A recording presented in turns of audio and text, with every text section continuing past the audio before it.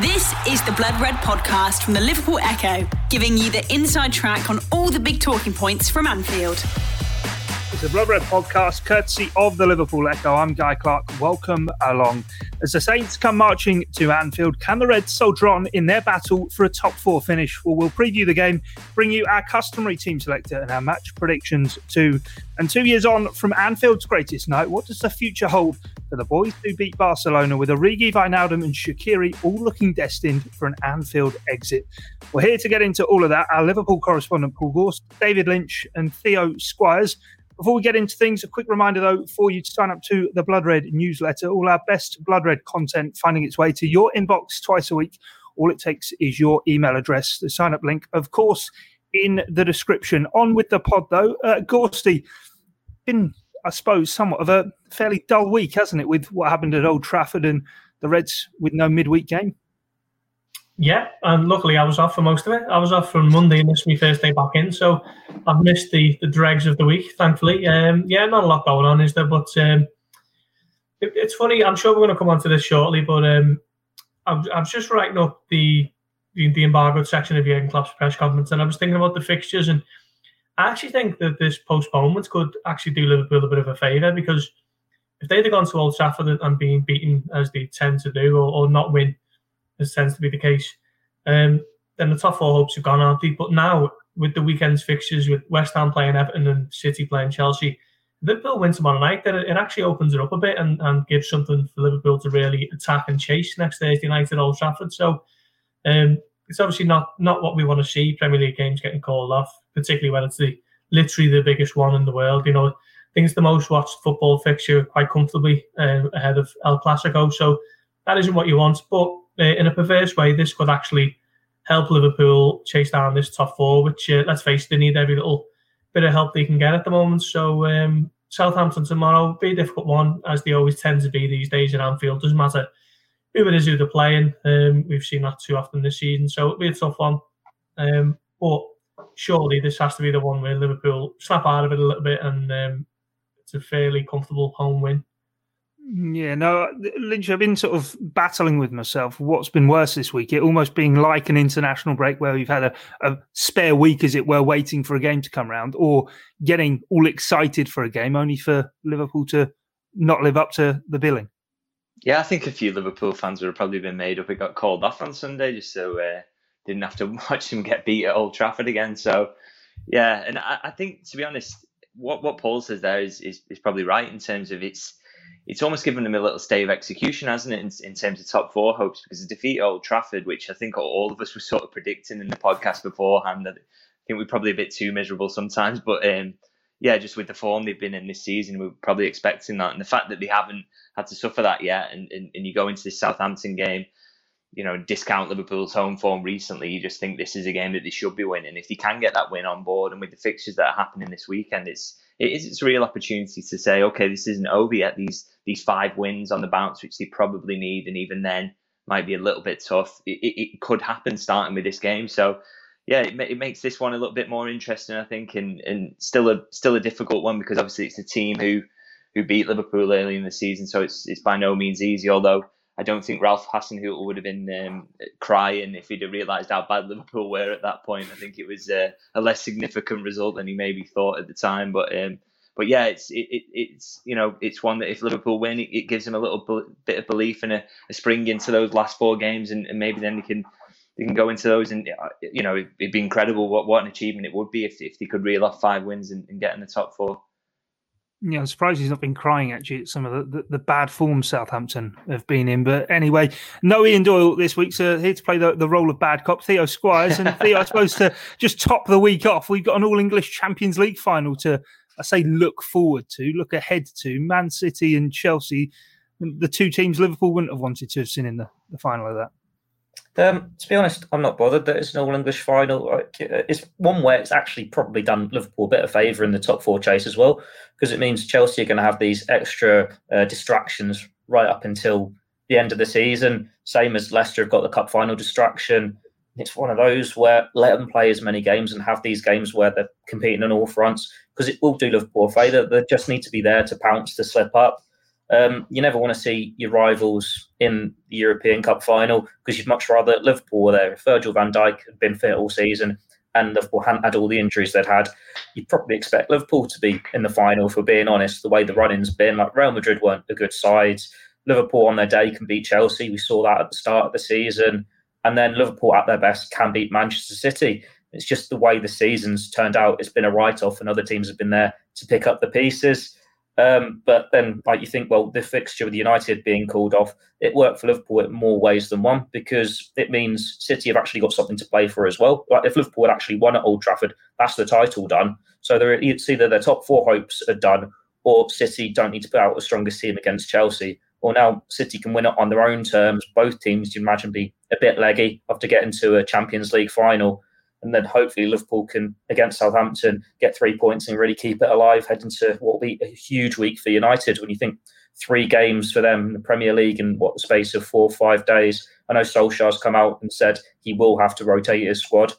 Now, granted, he's probably going to be thinking about the first 2 league games rather than Liverpool for that. But it means Liverpool could be in a real power of strength by, well, this time next week, if things go all according to plan. Obviously, on the other side of that, if it all falls apart, then they could be 8th, miles out of the reckoning. It's just one of those seasons where this has been how topsy-turvy it's been the whole way through. Yeah, we're going to look at those fixtures in a bit as well. But let's start with the press conference, Goldstein. I think first question asked to Jurgen Klopp today was about the need to be perfect for finishing in the top 4, 5 wins from 5 needed. But he kind of, within that, even conceded that even that might not be enough.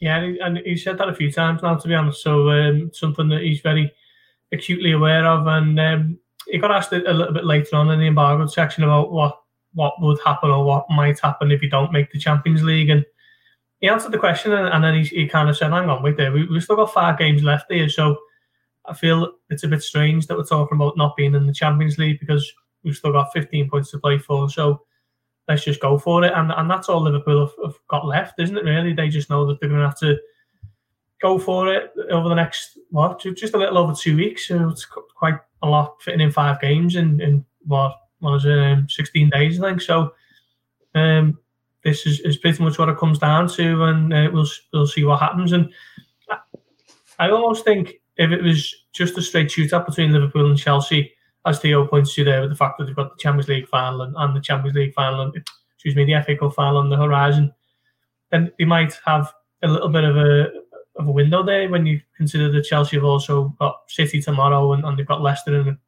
next week, is it?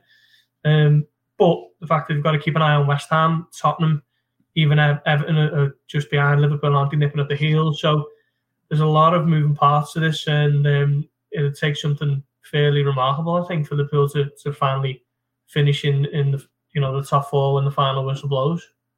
Yeah, you got sort of literally 4 teams sort of from Chelsea downwards in Chelsea, West Ham, Tottenham, and Liverpool battling it out maybe for that 4th and final Champions League place. But take what Gorsty says there, and I suppose if Liverpool maybe had a couple more points on the board, we would all be a lot more excited for it than what we are. But with West Ham and Spurs between as well, there's a lot of traffic to work through. Yeah, and those couple of points were there in the last game, weren't they, against Newcastle, to throw them away. I think it wasn't just that it lost them some position in the table and allowed those 2 teams to sneak in ahead of them, but I think it was also just sort of felt like the final nail in the coffin in terms of confirming that this Liverpool team at the moment, with the injuries and the problems they've had this season, is just not a great side, really. And I think that's where all of us are a little bit sceptical about the idea of maybe going on that run of 5 consecutive wins to get into the top 4. I think, in any other season, if you think things had gone wrong and Liverpool would be in a position of strength and recover, and they've got that capability, that mentality, they've won trophies, they've squeezed into the top 4 at the last, but I just don't think it's there this season. I think that defensive solidity essentially was decided the moment they lost all 3 centre halves, and they're all top class players, and they haven't been able to replace that quality. I think that constantly moving Fabinho back and forth has been a real issue for them. And apart from Mo Salah, no one can hit the back of the net. So, you add all that up, and it's that, doesn't give you a great team. And I think that's the real difficulty, even though the points gap is small and there are challenges with the other teams being ahead of them. The biggest problem Liverpool faces themselves, and the fact that they can't put a string of results like that together, because they they haven't shown themselves to be able to do that this season. Am I searching for excuses here, Theo, that don't really exist? Or how disruptive do you think the whole Super League episode will end up being? Look at the games with Newcastle and specifically the Leeds game. All right, it came out whilst Manchester United were playing, but they'd already kicked off. Liverpool went into that game with Leeds. It was the huge talking point, ended up drawing that one, drew the Newcastle game. That's 4 points dropped, which if they had, would be 3 points off Chelsea with a game in hand. Maybe it's played a small factor into it. But Liverpool should have beaten Newcastle. They had so many chances in that game. They had the chances against Leeds as well. In a normal season, Liverpool don't get distracted by anything like that. They beat any team that comes ahead of them. That's how good they've been these last couple of seasons. It's just they've got this bit of confidence that's gone, disbelief in their abilities. And it probably is a little bit of a stretch saying, the only reason they've dropped these points is because they had this Super League distraction over their heads, because they've had so many distractions over their heads all season. It's like the whole cloud of, you're missing Virgil van Dijk or whatever's been over Firmino's head, like he's not scoring goals. They've all got these own little monkeys on their back. So it's a bit simplistic to say it is the Super League. But it was interesting at one point over that first weekend where they all pulled out that there was a spell where all of them, including the overseas ones, were dropping points. But then you saw, I think City turned it around, a couple of the Italian teams, the Spanish teams. You think, well, they've got that winning mentality there because they haven't been derailed by injuries and all this. And this Liverpool team this season under Jurgen Klopp is just in a bit of state of chaos. It's a bit of a mess. They need the season to end so they can just regroup in the summer and go again and piece it back together. I think just on that, it would have been easier maybe to put it down to the Super League. I think, those last two results against Leeds and Newcastle, if we hadn't seen those failings so consistently through the season, which is, as Theo says, is missing chances, and then in those final moments, not being able to clear the aerial ball and missing those, top class centre halves. So I think it's difficult to assign it to that really, just because we've seen that so consistently this season. The Blood Red Podcast from the Liverpool Echo. Let's look at the fixtures then. Let's look at the running for the sides battling it out for Champions League qualification. We've included Leicester just because of the last three games they've got there, Manchester United, Chelsea and Tottenham, albeit they are well away from Liverpool down in 7th. But there are, I suppose, Gorsty, when you look at it, loads of these sides have to play each other. Maybe West Ham, along with Liverpool, have the friendliest running, but that's been half of the problem for Liverpool, isn't it, this year? They've been playing the games on paper and not on the pitch. Yeah, very much so. I think looking at Leicester's, I think Leicester beaten was at Crystal Palace on Monday week ago. I think that was a big result for them because they were 1-0 down in that, and I think a lot of us have pointed towards their final three games as potential slip-ups, haven't they, with United away, Chelsea and Tottenham. So I think that was big for them. I think they might just have enough to stay in there. Chelsea is an interesting one. Obviously, Arsenal hit and miss, aren't they? Leicester as well, and obviously the big one at City, which City now need to win. I mean, they're going to win the league anyway, but they want to get that wrapped up as early as possible. But I think West Ham, against Everton is a tough one. Everton have got one of their best away records in the Premier League era, I think, this season. I think they've lost 8 games at Goodison Park and they've actually been good on the road, which is some of the problems to what Liverpool have had, in all honesty. Liverpool have lost 6 at home and generally been quite good away.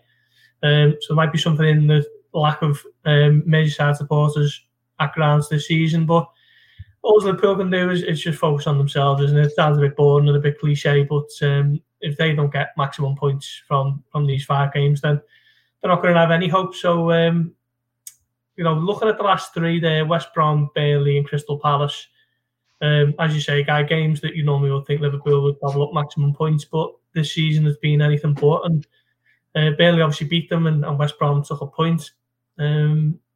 Crystal Palace was actually the performance of the season, wasn't it? So, it's going to be very difficult, isn't it? Let's face it. Even if they do get maximum points, they finish the season on 69 points. They're still 30 behind what they got last season, which tells you how bad it's been. So it's going to be tough. All they can do is just, I suppose, focus on tomorrow night, get that out of the way, and then didn't get out to Old Trafford on Thursday night. Yeah, definitely. In terms of those fixtures, West Ham's not been looked at as maybe the dark horses. Of course, you mentioned Everton's good away record. Of course, Everton go to West Ham coming up, but I think West Ham's so used to their fans being so far away from the pitch. They've actually got the second best home record this season. And again, it comes back to that point, doesn't it, of the other sides in and around it. Tottenham have a interim manager at the moment, so they're kind of a bit of an unknown quantity. But for Liverpool, it simply has to be just putting the pressure on and keeping that pressure up. Yeah, it's one way. If you can get it into the last day of the season, it's anyone's there for the taking. Like if you've got those fixtures, then you look at them. West Ham are probably the ones that you fear, but then at the same time, they don't have the experience. It's whether they've got that mentality to get it over the line.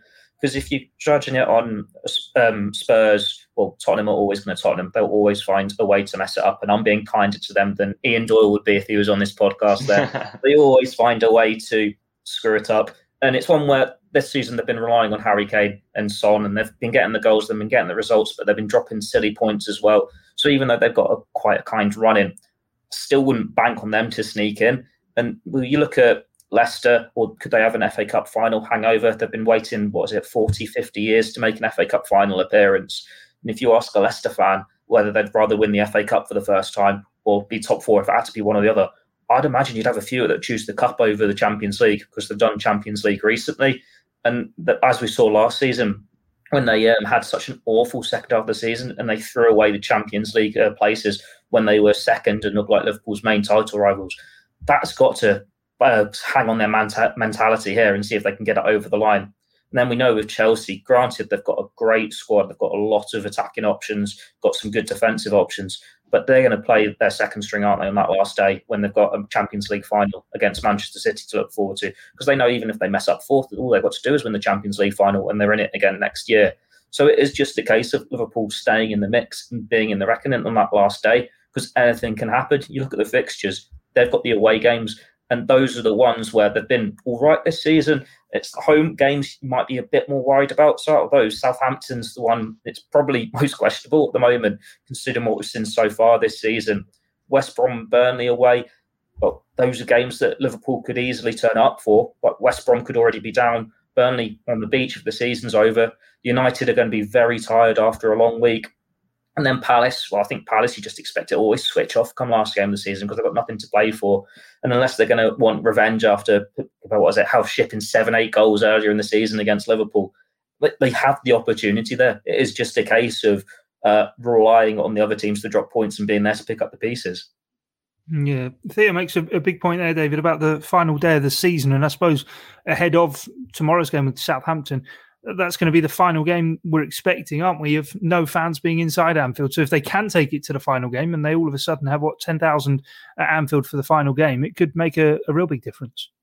Yeah, definitely, because we've seen in the limited amount of fans that have been let into Anfield this season, have seen some of the best performances, really. So I think it's obvious that it does make a real difference. It's, I've seen today as well, something that really underlined it was watching the clips from the Barcelona game doing the rounds. Now, I don't expect 10,000 people to, in a Premier League game that doesn't mean quite as much to make as much noise as that and maybe be as influential, but it just shows you that fans can play a role. And I think, especially this season where Liverpool, things have gone against them and they've maybe not reacted in the best way. And I think fans will be crucial in those moments. So the idea that if they can give themselves something to play for in that last game with fans there, I think that could really help them get over the line if it's they hit a sticky patch in the game or anything like that. So yeah, it could be a big factor, and I think it could be a big factor in a few games. If it does go down to that last day, you look across the Premier League calendar, some of the games that it could turn, or players maybe react badly to fans being back because it's unusual. Looking at West Ham, for example,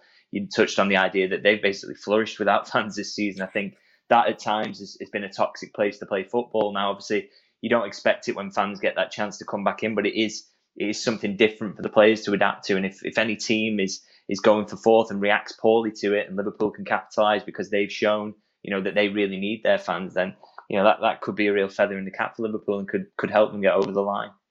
Yeah, and ahead of those final 2 game weeks, of course, taking place in the space of sort of 4 days of each other, Chelsea and Leicester will be taking on each other in the FA Cup final. So you wonder what that will take out of them. As to Manchester United and all the fixtures they've got to cram in, we didn't have them there, Gorsty, but of course, before Liverpool go there next Thursday, they will have a game with Leicester on the Tuesday as well, off the back of the Europa League game they played last night away in Rome, and then a weekend fixture. So they've got obviously plenty of games to cram in, and Liverpool might well be able to take advantage at Old Trafford.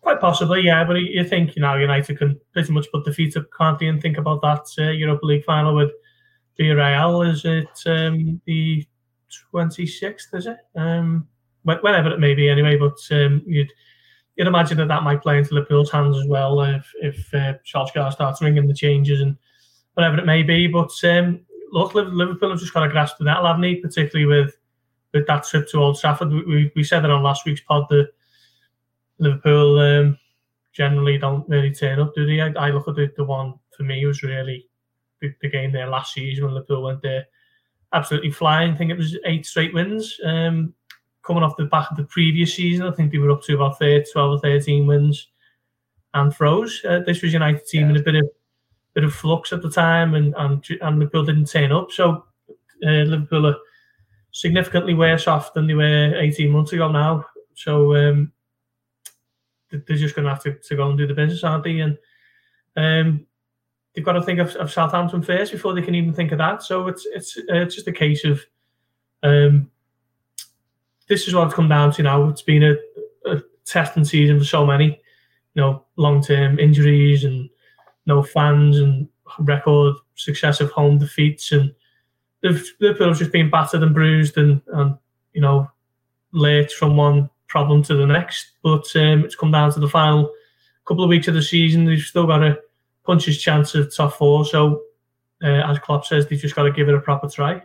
Yeah, throw Super League fiasco into all of what you said there about the season 2. We got some breaking news whilst we are recording. Reports coming out saying that the 6 English Super League rebels will be fined substantially by the Premier League due to their attempts to break away. An announcement is expected soon, and we'll have to wait and see what sanctions are handed down to them. But it sounds like it is going to be a fine. And I suppose, David, it would be only right, really, that FSG cover that one themselves rather than it be falling on the club. Yeah, well, I think that's one of the other clubs. Was it maybe Arsenal had guaranteed that they would do that? They would cover the cost of that. And I know that Spirit of Shankly had asked for Liverpool's owners to guarantee that they would do that. And I think that is only fair. I think, fans of clubs lower down the leagues would say, well, when we've been hit with fines for administration that were completely out of our control, then that's come out of the club's coffers. So that maybe wouldn't be fair. But I think, Liverpool supporters will want to see that the FSG cover that, because they will say that it's absolutely nothing to do with them, and in fact most of the people throughout the club can say it was nothing to do with them. Right up into the higher echelons of the club, it's come straight from the owners, hasn't it? So they should really foot the bill for that one, because if that, Liverpool are already facing a shortfall, aren't they, with COVID? We saw how that had hit the financial figures that were released recently. If they miss out on Champions League football as well, that's another blow. And then what sounds like a sizable fine wouldn't do them any favours in the transfer market. So I think it is on FSG to find the money somewhere. And to be honest, I'm not one of those people who would encourage reckless spending or for the club to spend outside of its means and lend huge sums from the owners. But I think in this particular scenario, that is how they're going to have to go about things, because if they allow the fine, COVID and anything else to hit the finances, then it's going to create a black hole and really make things difficult for Liverpool to build on what they've done. It'll be interesting to see where the money goes from the fines, because you think, well, it was only earlier in the season we had the Premier League clubs squabbling with the Football League and the National League about the bailout payments to try and help them overcome the coronavirus pandemic and all the ramifications here. Like, you think in non-league, some of them have had league season cancelled again and they've been put on furlough, and you've still got staff and players not getting paid. And the Football League clubs, the lower downs, they'll be struggling without fans there more than any of the Premier League sides will. So it's just one of those where it would be quite fitting if the Premier League could use these fines and give it to the rest of the football ladder. They think they're going to break away from the top flight here. Well, let's protect the rest of the English Football League and give them the money here and just put them in a good state and that's what would be the best thing to happen. I don't imagine it will be, but it's just be quite fitting a punishment, in my opinion. We'll have to just wait and see how things play out with the Super League. But for the latest, of course, keep across the Liverpool Echo, and we'll bring you all the latest news and views around the Super League and those fines that may well be handed out. The Blood Red Podcast from the Liverpool Echo.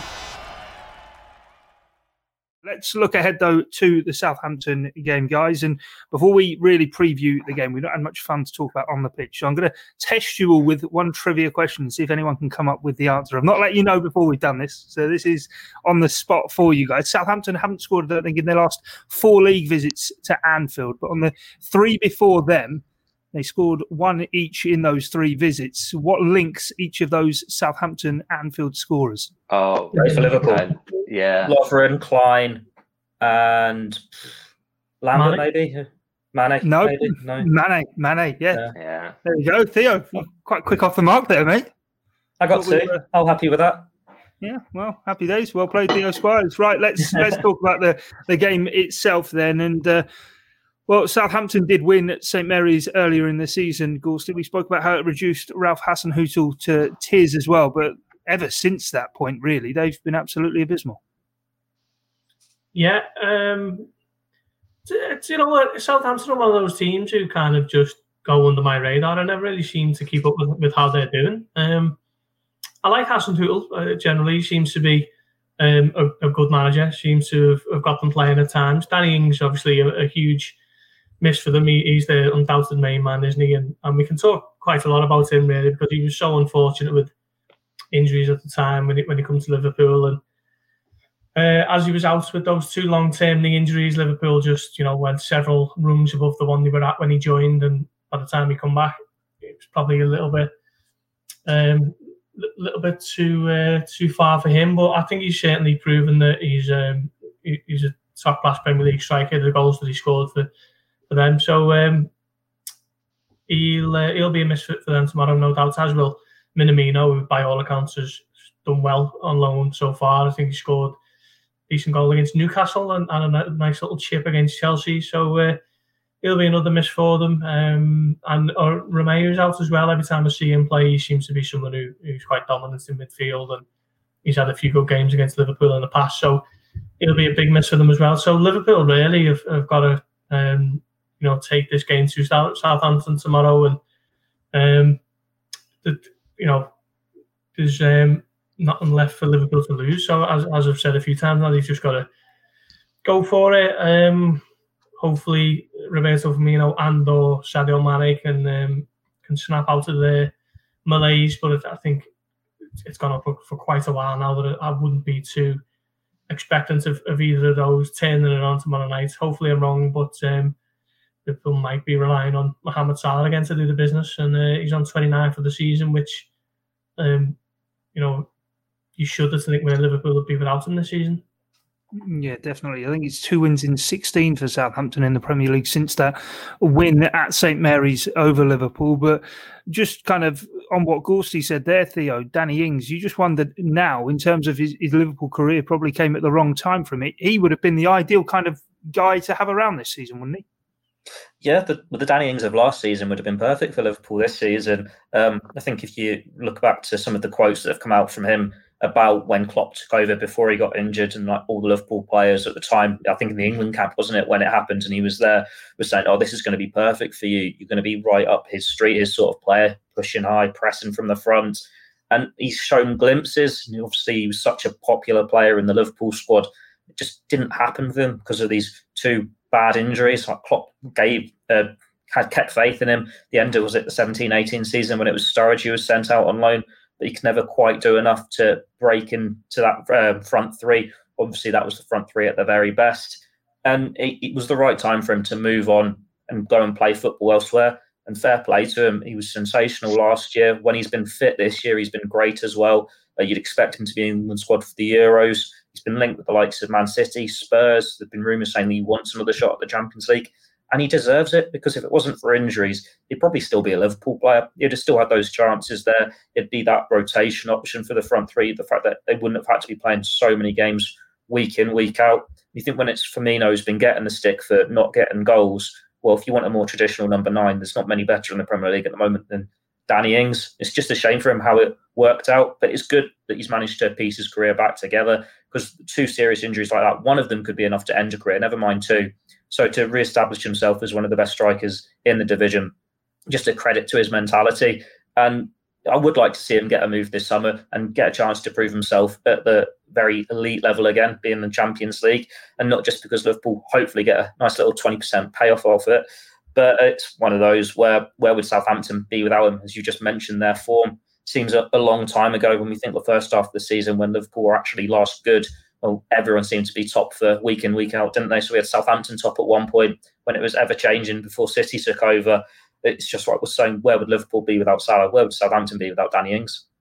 Yeah, definitely. And I know when he came back to Anfield last season, Dave, there was those great sort of scenes after the game of everyone embracing him and whatnot. And he will obviously be hoping that Southampton can end their poor run at Anfield. But a player who they also won't be with is Liverpool only Takumi Minamino, who when he first went to Southampton looked as though he'd really sort of settled in there. And we all thought the link with Ralph Hasenhüttl and the way he wanted to play would really suit him. But ever since the early promise, it's kind of fizzled out for him, hasn't it? Yeah, it's a shame really, because you hope that would be the start of it, him kicking on and then coming back to Liverpool refreshed and ready to sort of force his way into Klopp's plans. But it's tailed off a little bit after that good start, and that's a little bit worrying. I think he could maybe put some of that down to the fact that Southampton as a whole have struggled. I think it's not just this week; they have struggled with injuries throughout the season. I think that's been the main reason that they've dropped off from that really good start they had. I think Hasenhüttl has proven in the past that he's the top manager, and I still think he's doing a good job. He just could have done with a few more fit players throughout the season. And it's interesting, isn't it, really, actually, that Southampton and others of the teams who've suffered quite as badly as Liverpool and play a very similar sort of high octane style of football, and maybe that's why in this condensed season they've been having so many injury problems. So I think for Minamino, it looked a good fit on paper, but obviously it hasn't quite worked out as you hope. And for the player, you're a little bit concerned, I think, because he hasn't set the world alight after those first couple of games, and the problem is now if he comes back to Liverpool, he hasn't got that confidence behind him to have a renewed crack at getting back into the first team or making a real impact at Anfield. And in the summer where Liverpool are going to have to start looking around to try and raise some money and get something in to do what they want in the transfer market, Minamino isn't one that you desperately want to sell, but if a decent offer comes in, I think they would consider it. And I think that's a shame, because I remember how exciting he was when he came with Salzburg to Anfield, and that he was a real standout for me that day. And it just hasn't quite worked out for him. But I suppose in the player's mind, he'll just think, okay, finish these last 4 games or last 3 games he'll have available to him as well as possible, and then see what happens in the summer. But the fact he's tailed off, it doesn't bode well for his Liverpool career, in my opinion. Yeah, it's not ultimate Southampton, has it? The fact that the season has fallen apart. Because you think if you're a manager and you're not getting relegated, but you're not challenging for Europe, and you're just in that middle ground, and there's not a buy out clause on Minamino's contract, are you going to play him or Theo Walcott, who you might give a contract to at the end of the year? You're going to stick with the players that you're probably going to have with you next season. And that's worked against him. I know they've had conversations and they've tried to guarantee Liverpool that he will get some more game time before the end of the year, but it's still going to be hard for him to find form. Like we saw that when he was at Liverpool, when he was just in and out the team. You could never get a good run together. Sometimes signings just don't work out for whatever reason. The only benefit here is that it was a gamble as such, wasn't he? Because he was available for such a low fee, and Liverpool could see how it worked out. What's also going to count against him in the summer is the Olympics if it goes ahead. Like you'd imagine Japan will want him to represent them, and that's going to eat a chunk out of his pre-season. And when you think, well, Liverpool will lose Mane and Salah to the Cup of Nations later in the season, he really would need a full pre-season to get up to fitness, get up to full speed with the rest of the squad to stake his claim. But if he's not going to be there for Olympic duty ahead of that later in the season, then it's going to be someone like Harvey Elliott who could stake a claim, Shaqiri if he's going to stick around, whoever they sign in the summer, Jota as well. That there is going to be an attacking place up for grabs in this Liverpool team in the summer. And it's probably going to be circumstances again that you'd imagine Minamino won't be around to take it. Yeah, I was going to say to you, Gorsty, logistically, the way in which that Olympics comes around as well, and it being, I think I'm right in saying Tokyo Olympics as well, isn't it? It's in Japan as well. That's going to really tug at the heartstrings of him to not go to that. He will he'll be set on going to that as a once-in-a-lifetime opportunity, yet playing for Liverpool and staking a claim in the Liverpool team may well be a similar opportunity for him too. Yeah, I think he's the poster boy of Japanese football, isn't he? So I think, if he wants to go, that's fair and proper, and you'd have to say fair enough. I mean, it's a similar thing with Salah, isn't it? The only difference is the importance of the two players to Jurgen Klopp. And just going back to Minamino there, it's I know it doesn't always work like this, but you think when Liverpool was scouting him when he played the Salzburg, did they not look at the big lad playing up front next to him and think, hang on, as well? What happened to him? Yeah, I don't know. I know there was the thing when Liverpool signed Minamino that a few of the players actually went up to Jurgen Klopp and said, "Look, you've got to take a closer look at this lad." And he already were by all accounts, but it just seems like it's one that's a missed opportunity that they were scouting Minamino for X amount of months, and the big blonde lad up front has gone on to not be not he's going to be a superstar of the world game for the next 10 years, isn't he? But yeah, it's fair play to Minamino if he wants to go to the Olympics. You couldn't really begrudge him that, could you? And whether he has a long-term future at Liverpool or Liverpool can fetch a decent fee for him remains to be seen, and I'm sure we'll find out over the summer. The Blood Red Podcast from the Liverpool Echo. Before we get on to our team selector and match predictions, 7th of May means only one thing that we can talk about, and Lynchy referenced it earlier, the 4-0 win over Barcelona 2 years ago now, Goolsey. But I suppose when you look at the lads who slayed Barcelona that night, Wijnaldum, Origi and Shaqiri, the support role he played, I suppose there's a big question now over those three and whether or not their time has now come to pass at Liverpool and they'll be moved on this summer. Yeah, in the case of all three, you're probably looking at it thinking, if I was a betting man, I wouldn't be putting any money on them being at Liverpool next season. Interesting that Gini Wijnaldum's agent was quoted today, basically inviting interest from Bayern Munich, didn't he? He actually named them and said if they fancy him, then let's have a discussion and let's sit around and talk about it. And that to me pretty much says that he's not going to be at Anfield any longer. And it's a shame, really, because he's still such an important player for Liverpool, and we've spoken that loads about Wijnaldum, and I think it'd be a real shame to lose him as a free agent, and he's going to cost upwards of 30 million to replace. With regards to Origi, it's not been his year, as he scored once in a 7-2 win over Lincoln in the League Cup, and even that was the 7th goal, so it hasn't been a vintage season for him by any stretch. And Shaqiri had a few little moments here and there. He's one of the few players who seems prepared to try and play, cut and pass through the fences, which Liverpool seem a little bit hesitant to play, regularly. You've already got the likes of Robertson and Trent who like to play those types of passes, but Shaqiri was certainly one of them. But yeah, I can't really see any of the trio being at Liverpool next season. They're an interesting one, really, to take as a sort of, particularly Origi and Wijnaldum, I think, because with Origi, I wonder whether Liverpool look back at the point at which they offered him that new contract after the Champions League final and the role he played in that run, and maybe have some regrets that they did that emotionally rather than sort of being cold, hard analysis around it and sort of saying, okay, is this player going to be world class? I think that possibly could have been the moment to sell him, really. He hasn't kicked on since then. If anything, he's sort of gone backwards a little bit, and he obviously is a player who needs regular football. So I think there might be some regret from Liverpool for having given him that contract. And I think, you talk about being smart around transfers, and Liverpool get an awful lot of praise for that, and absolutely rightly so. But the thing that goes into that is making difficult decisions, and they didn't make one around Origi. They've got one with Wijnaldum now, which is that he's played a ridiculous amount of football in recent seasons. He's 30. He's getting to that point in his career where players start to decline. It will be easy and look at him as a Liverpool legend and say we can't afford to lose him. And also his performances this season, I think he's still remained underrated slightly in terms of just being available and linking play. And I think a lot of the issues have been around him, really. He's still been the same player.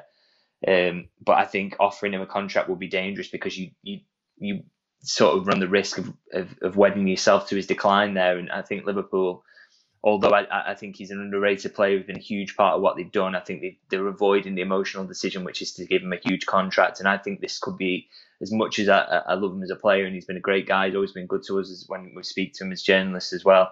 I think this might be the right decision, to be honest. It's if Wijnaldum goes, or when he goes, you've got Curtis Jones, though, who's ready to pick up the pieces. Like, he's looking very promising, isn't he? And you expect him to really kick on in his Liverpool career. You've still got like sort of Oxlade-Chamberlain and Naby Keita there, who aren't getting many minutes. Well, if they want to stake a claim, they've got youth on their side. They're not that old compared to Wijnaldum, so there's a chance there. And it's kind of funny when you put these three up, that out of the three of them, Shaqiri's probably the one that's had the least memorable Liverpool career.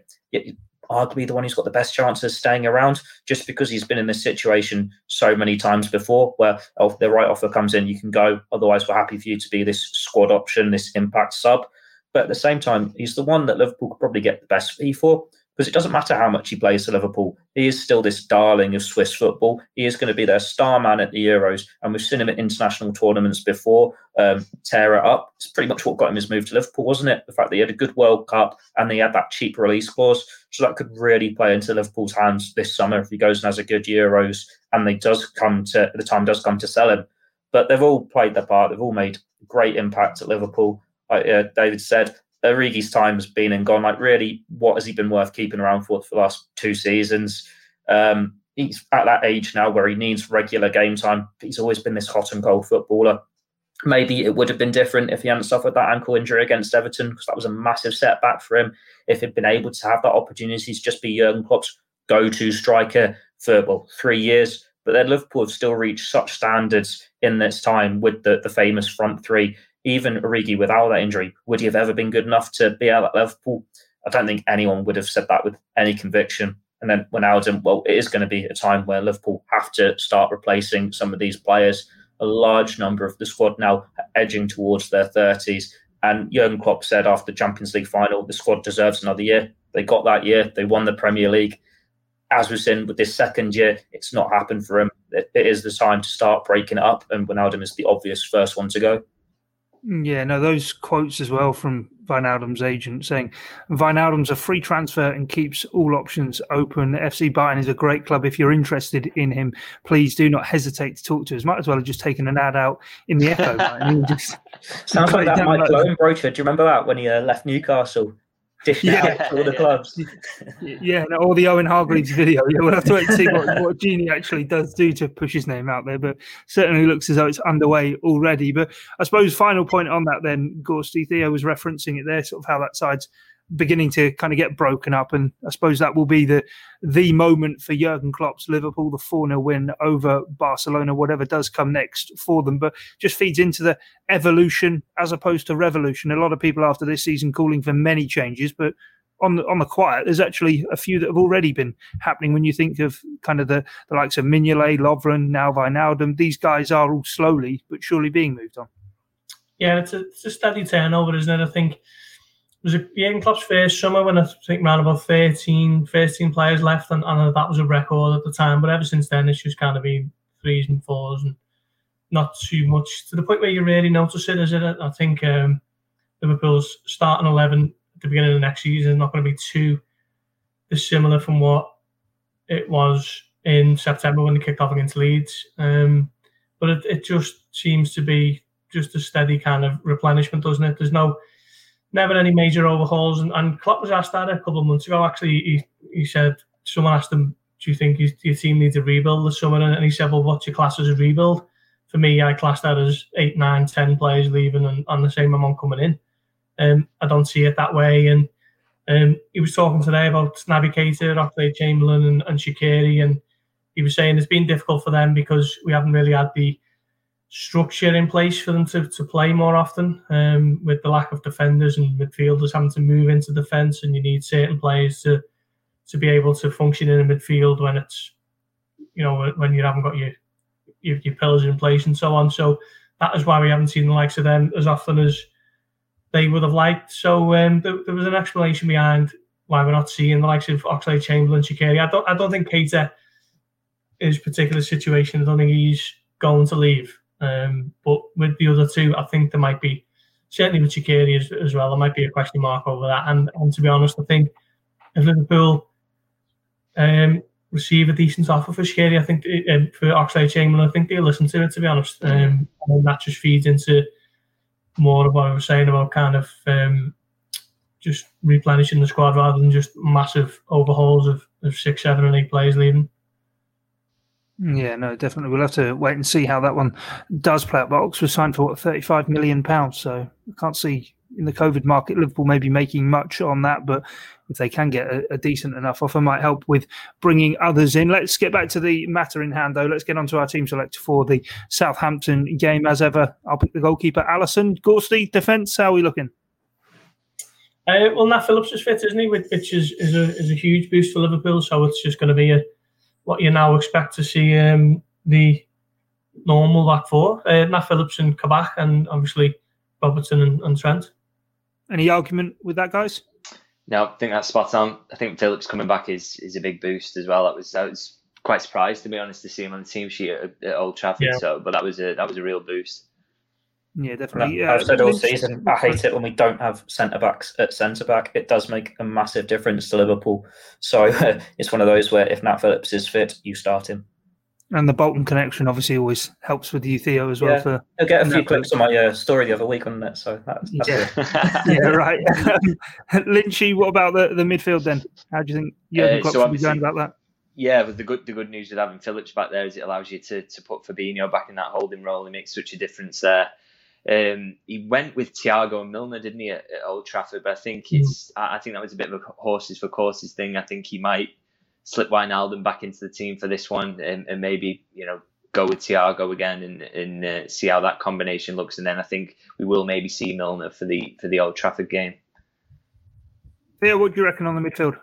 Yeah, I'm agreeing with Lynchy there. Obviously, Milner's a Yorkshire lad. He hates Manchester United.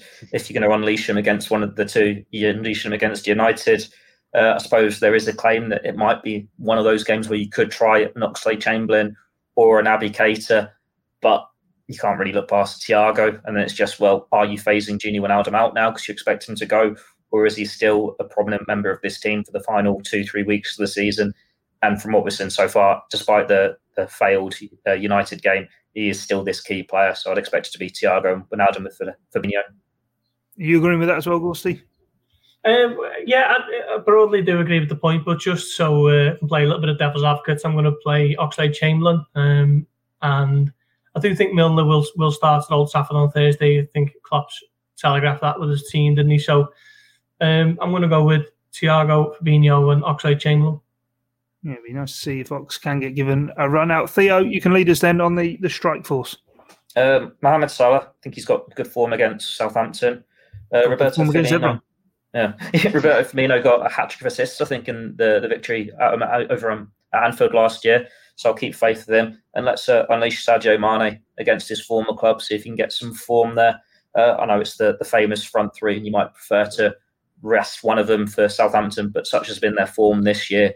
You'd probably say Diogo Jota's the one in form. So we'll see what Mane and Firmino can do against Southampton. If they're not delivering, Jota's an impact sub off the bench, and then he can start against United if they don't deliver. Lynchy, you going with the fabled front three? I think I maybe would slip Jota in there just because he did name the front three, didn't he, against Manchester United? So, again, maybe he's thinking that, having that in mind, and maybe giving Mane a little rest just into that game on Thursday. So maybe Jota, Firmino and Salah for me. And Gorsty? I'm not sure, because I think Firmino holds it up better than Jota. Jota's more of a goal threat. I don't think we can argue that anymore. But against someone like Vestergaard, if he plays, he's big and strong, isn't he? And I think Firmino might be better suited than Jota is to play centrally. And I think Mane's best when he's on the left. So I'm going to go with the usual front three. Fair enough. What's the score going to be? I'm going to go 2-0 to the Reds for this one. Gorsty? 1-0. 1-0. Lynchy? I think I said 3 or 4-0 against Newcastle and wasn't even close again. So surely one day they will score some goals. Surely these players will score goals at some point. That's going to be Palace, isn't it? The one team they can actually score against. Yeah. 3-0. Why not? 3-0. Why not? And Theo? 2-1 Liverpool. 2-1 to Liverpool. Well, that's our expert view to expect very different lineups and very different scoreline at Anfield. But thanks as ever for joining us. Remember, the link to the newsletter is in the description. Honestly, it just takes you about 30 seconds or so, and the rewards will be endless. Well, until next time, thanks for your time and your company here on Blood Red. It's bye for now. You've been listening to the Blood Red podcast from the Liverpool Echo.